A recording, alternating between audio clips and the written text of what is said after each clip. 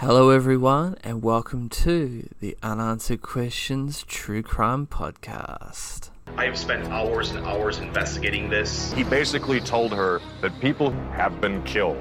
Journalists, independent investigators, people like that disappeared. It frightened her to the bone. There's more to the story than meets the eye. There were rumors of torture and homicide and sexual abuse, all sorts of egregious, horrendous crimes. He was polygraphed 3 times. Each of those 3 showed evasions. His resumes were a skeleton of truth. He was mad at the world, and particularly mad at the government. The study that he commissioned had described a fictional terrorist attack. If people have died over this, it means you're getting close to the truth. You don't have to be a conspiracy theorist to say, what the fuck? Hello everyone and welcome to another episode of my new podcast, Unanswered Questions, where every week we will endeavour to discuss a mysterious unsolved case that has many lingering unanswered questions. So I hope you enjoy, and as always, leave me some feedback on what you think about the show and rate it as well. Now on to the show. This week we'll be talking about the Mad Gasser of Mattoon. Now, the Mad Gasser of Mattoon, also known as the Anesthetic Prowler, Phantom Anaesthetist, or simply the Mad Gasser, was the name given to the person or people believed to be responsible for a series of apparent gas attacks that occurred in Mattoon, Illinois during the mid-1940s. More than 24 separate cases of gassings were reported to the police over the span of 2 weeks, in addition to many more reported sightings of the suspected assailant. The Gasser's supposed victims reported smelling strange odours in their homes, which were soon followed by symptoms such as paralysis of the legs, coughing, nausea, and vomiting. No one died or had serious medical consequences as a result of the gas attacks. Police remained skeptical of the accounts throughout the entire incident. Many reported gassings had simple explanations, such as spilled nail polish or odours emanating from animal or local factories. Victims made quick recoveries from their symptoms and suffered no long-term effects. Nevertheless, local newspapers ran alarmist articles about the reported attacks and treated the accounts as fact. The attacks are widely considered to be a case of mass hysteria. However, others maintain that the Mad Gasser actually existed, or that the perceived attacks have another explanation, such as industrial pollution. Now we get into the appearance of this gasser. Most contemporary descriptions of the Mad Gasser are based on the testimony of Mr. and Mrs. Burt Kearney of 1408 Marshall Avenue, the victims of the first Mattoon case to be reported by the media. They describe the Gasser as being a tall, thin man dressed in dark clothing and wearing a tight-fitting cap. Another report, made some weeks later, described the Gasser as being a female dressed as a man. The Gasser had also been described as carrying a flip gun, an agricultural tool for spraying pesticide, which he purposely used to expel the gas. Now we get into the reported attacks of the Mad Gasser. The first of the 1944 Gasser incidents occurred at a house on Grant Avenue, Mattoon, on August 31st of 1944. Urban Rafe was awakened during the early hours of the morning by a strange odour. He felt nauseated and weak and suffered from a fit of vomiting. Suspecting that he was suffering from domestic gas poisoning, Rafe's wife tried to check the kitchen stove to see if there was a problem with the pilot light, but found that she was partially paralysed and unable to leave her bed. Later that night, and some contemporary accounts refer to the time as the morning of the following day, a similar incident was also reported by a young mother living close by. She was awakened by the sound of her daughter coughing, but found herself unable to leave her bed. The next day, September 1st, there was a third reported incident. Aline Kearney of Marshall Avenue, Mattoon, who I spoke of before, reported smelling a strong, sweet odour around 11 p.m. At first, she dismissed the smell, believing it to be from flowers outside of the window, but the odour soon became stronger and she began to lose feeling in her legs. Kearney panicked and her calls attracted her sister, Mrs. Reedy, who was in the house at the time. Mrs. Reedy also noticed the odour and determined that it was coming from the direction of the bedroom window, which was open at the time. The police were contacted, but no evidence of a prowler was ever found. At around 12:30 a.m, Burt Kearney, Aline Kearney's husband, a local taxi driver who had been absent during the time of the attack, returned home to find an unidentified man hiding close to one of the house's windows. Now, the man fled and Kearney was unable to catch him. Kearney's description of the prowler was of a tall man dressed in dark clothing wearing a tight-fitting cap. This description was reported in the local media and became the common description of the gasser throughout the Mattoon incident. After the attack, Aline Kearney reported suffering from a burning sensation on her lips and throat, which were attributed to the effects of the gas. Initially, it was suspected that robbery was the primary motive for the attack. At the time of the incidents, the Kearneys had a large sum of money in the house, and it was surmised that the prowler could have seen Elaine Kearney and her sister counting it earlier that evening. Local newspapers incorrectly reported this incident as being the first Gasser attack. In the days following the Kearney attack, there were a half-dozen similar attacks, though none of the purported victims were able to provide a clear description of the prowler, and no clues were found at the scene of the attacks. The first specimen of physical evidence was found on the night of September 5th when Carl and Beulah Corders of North 21st Street returned home at around 10 p.m. After spending a few minutes in the house, they noticed a piece of white cloth, slightly larger than a man's handkerchief, sitting on their porch next to the screen door. Beulah Corders picked up the cloth and smelled it. As soon as she inhaled, she became violently ill. She described the effect as being similar to an electric shock. Her face quickly began to swell and she experienced a burning sensation in her mouth and throat and began to vomit. As with other victims, she also reported feeling weak and experiencing partial paralysis of her legs. Beulah Corders later hypothesized that the cloth had been left on the porch in order to knock out the family dog, which usually slept there, so that the prowler could gain access to the house unnoticed. In addition to the cloth, weirdly enough, a skeleton key described as looking well used was reportedly found on the sidewalk adjacent to the porch, along with a large, almost empty tube of lipstick.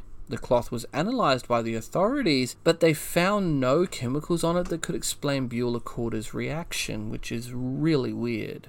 The same night, a second incident was reported, this time in North 13th Street, at the home of Mrs. Leonard Burrell. She reported seeing a stranger break in through a bedroom window and then attempt to gas her.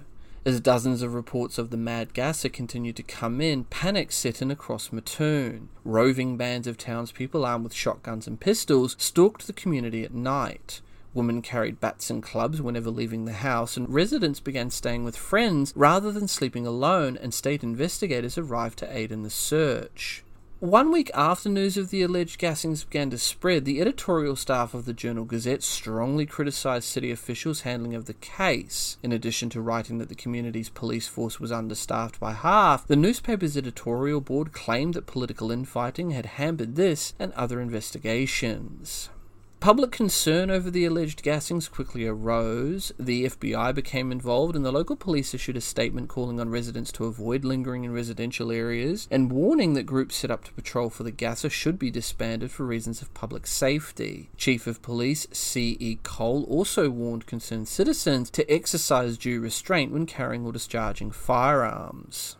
During this period, there was also an increase in physical evidence of attacks being reported, ranging from footprints allegedly discovered underneath windows to tears being found in window screens. By September 12th, local police had received so many false alarms, mostly from citizens believing that they smelled gas or that they'd seen a prowler, that they reduced the priority afforded to Gasser reports and announced that the entire incident was likely the result of explainable occurrences exacerbated by public fears and a sign of the anxiety felt by women while local men were on war service. After the police announcement, Gasser reports declined. The only incident of arguable note after that date was the case of Bertha Birch, who claimed she saw a Gasser who was a woman dressed as a man. Now we come to explanations of this case. There are three primary theories about the Mattoon Mad Gasser incident: mass hysteria, industrial pollution, or an actual physical assailant. The events have also been written about by authors on the paranormal. First, we have mass hysteria. Almost 2 weeks after the Mattoon attacks began, the local Commissioner of Public Health, Thomas V. Wright, announced that there had undoubtedly been a number of gassing incidents, but that many instances were likely due to hysteria, residents hearing of alarming events and then panicking when confronted by an out-of-place odour or shadow at the window. Wright stated, and I quote, "There is no doubt that a gas maniac exists and has made a number of attacks, but many of the reported attacks are nothing more than hysteria. Fear of the gas man is entirely out of the proportion to the menace of the relatively harmless gas he is spraying. The whole town is sick with hysteria." End quote. On the 12th of September, local Chief of Police C.E. Cole took Wright's hypothesis a step further, announcing that there had likely been no gas attacks at all and that the reported incidents had probably been triggered by chemicals carried on the wind from nearby industrial facilities and then exacerbated by public panic. Wright and Cole's diagnosis was further given validity in 1945 when the Journal of Abnormal and Social Psychology published The Phantom Anaesthetist of Mattoon, a field study of mass hysteria by Donald M. Johnson, which documented the Mattoon incident as a case study in mass hysteria. In 1959, his opinion was seconded by psychologist James P. Chaplin and went on to form the basis for several subsequent studies of the phenomena of mass hysteria. Most of the physical symptoms recorded during the Bouchout and Mattoon incidents, including choking, swelling of mucous membranes, and weakness, temporary paralysis, have all been suggested symptoms of hysteria. Some experts believe that the mass hysteria was fueled by the headlines in the Mattoon Journal-Gazette, Mrs. Kearney and daughter first victims, which assumed there would be more attacks. Now we come to the second explanation, which is toxic waste or pollution. On September 12th, Chief of Police Cole told a press conference that odours and symptoms reported may have been the result of pollutants or toxic waste released by nearby industrial plants, and speculated that, and I'm going to butcher these names, that carbon tetrachloride or trichloromethane, both of which have a sweet odour and can induce symptoms similar to those reported by purported Gasser victims, may have been the substance released. In response to Cole's statement, Atlas Imperial, the primary company implicated in this affair, released a statement of its own saying that their facility had only 5 gallons of carbon, I'm going to butcher this name, tetrachloride in stock, which was contained in firefighting equipment. Atlas Imperial officials also denied that any qualities of trichloroethene, an industrial solvent used by Atlas, could be responsible for sickness in the town, reasoning that it would have taken significant quantities of the chemical to sicken the townspeople, and that factory workers would have experienced similar symptoms long before anybody outside of the factory was affected. At the time of the gassing, the Atlas plant had been certified as safe by the State Department of Health. Now we come to the third explanation, which was there was an actual assailant. After analysing events, some researchers have concluded that at least some of the Gasser incidents were the work of an actual attacker who carried out a series of gassings as reported by witnesses. As an entire community sought a culprit, staff at the Journal-Gazette wrote, quote, "There are two principal reasons why he was not caught. One is that our police failed to take the case seriously enough at first. The other is that when the police finally decided there was something to it, mass hysteria and outside interference combined to make their efforts unsuccessful." There is also other suggestions. Some writers on the paranormal have covered the event. Clark, 1993, describes an illustration of the Gasser from Lauren Coleman's Mysterious America. The artist depicts him as a not quite human, possibly extraterrestrial being. To this day, nobody has ever been able to figure out whether this person actually existed or whether there is an actual plausible explanation for what happened. To this day, this case remains unresolved. With that, this case remains open, but with many unanswered questions that still remain unanswered. Please rate the show and let me know what you guys think about this and the many other cases I've covered. You can follow me on all major social media platforms, YouTube, BitChute, Dailymotion. I'm also on Twitter and Instagram. Links are all down below in the description. If you have a case you'd like me to have a look at or cover, don't hesitate to send me a message. I'm your host, and this has been the Unanswered Questions podcast. Until next time, next on Unanswered Questions. The man in the iron mask who died on the 19th of November 1703 was an unidentified prisoner of state arrested in July of 1669 under the pseudonym of Eustache Dauger.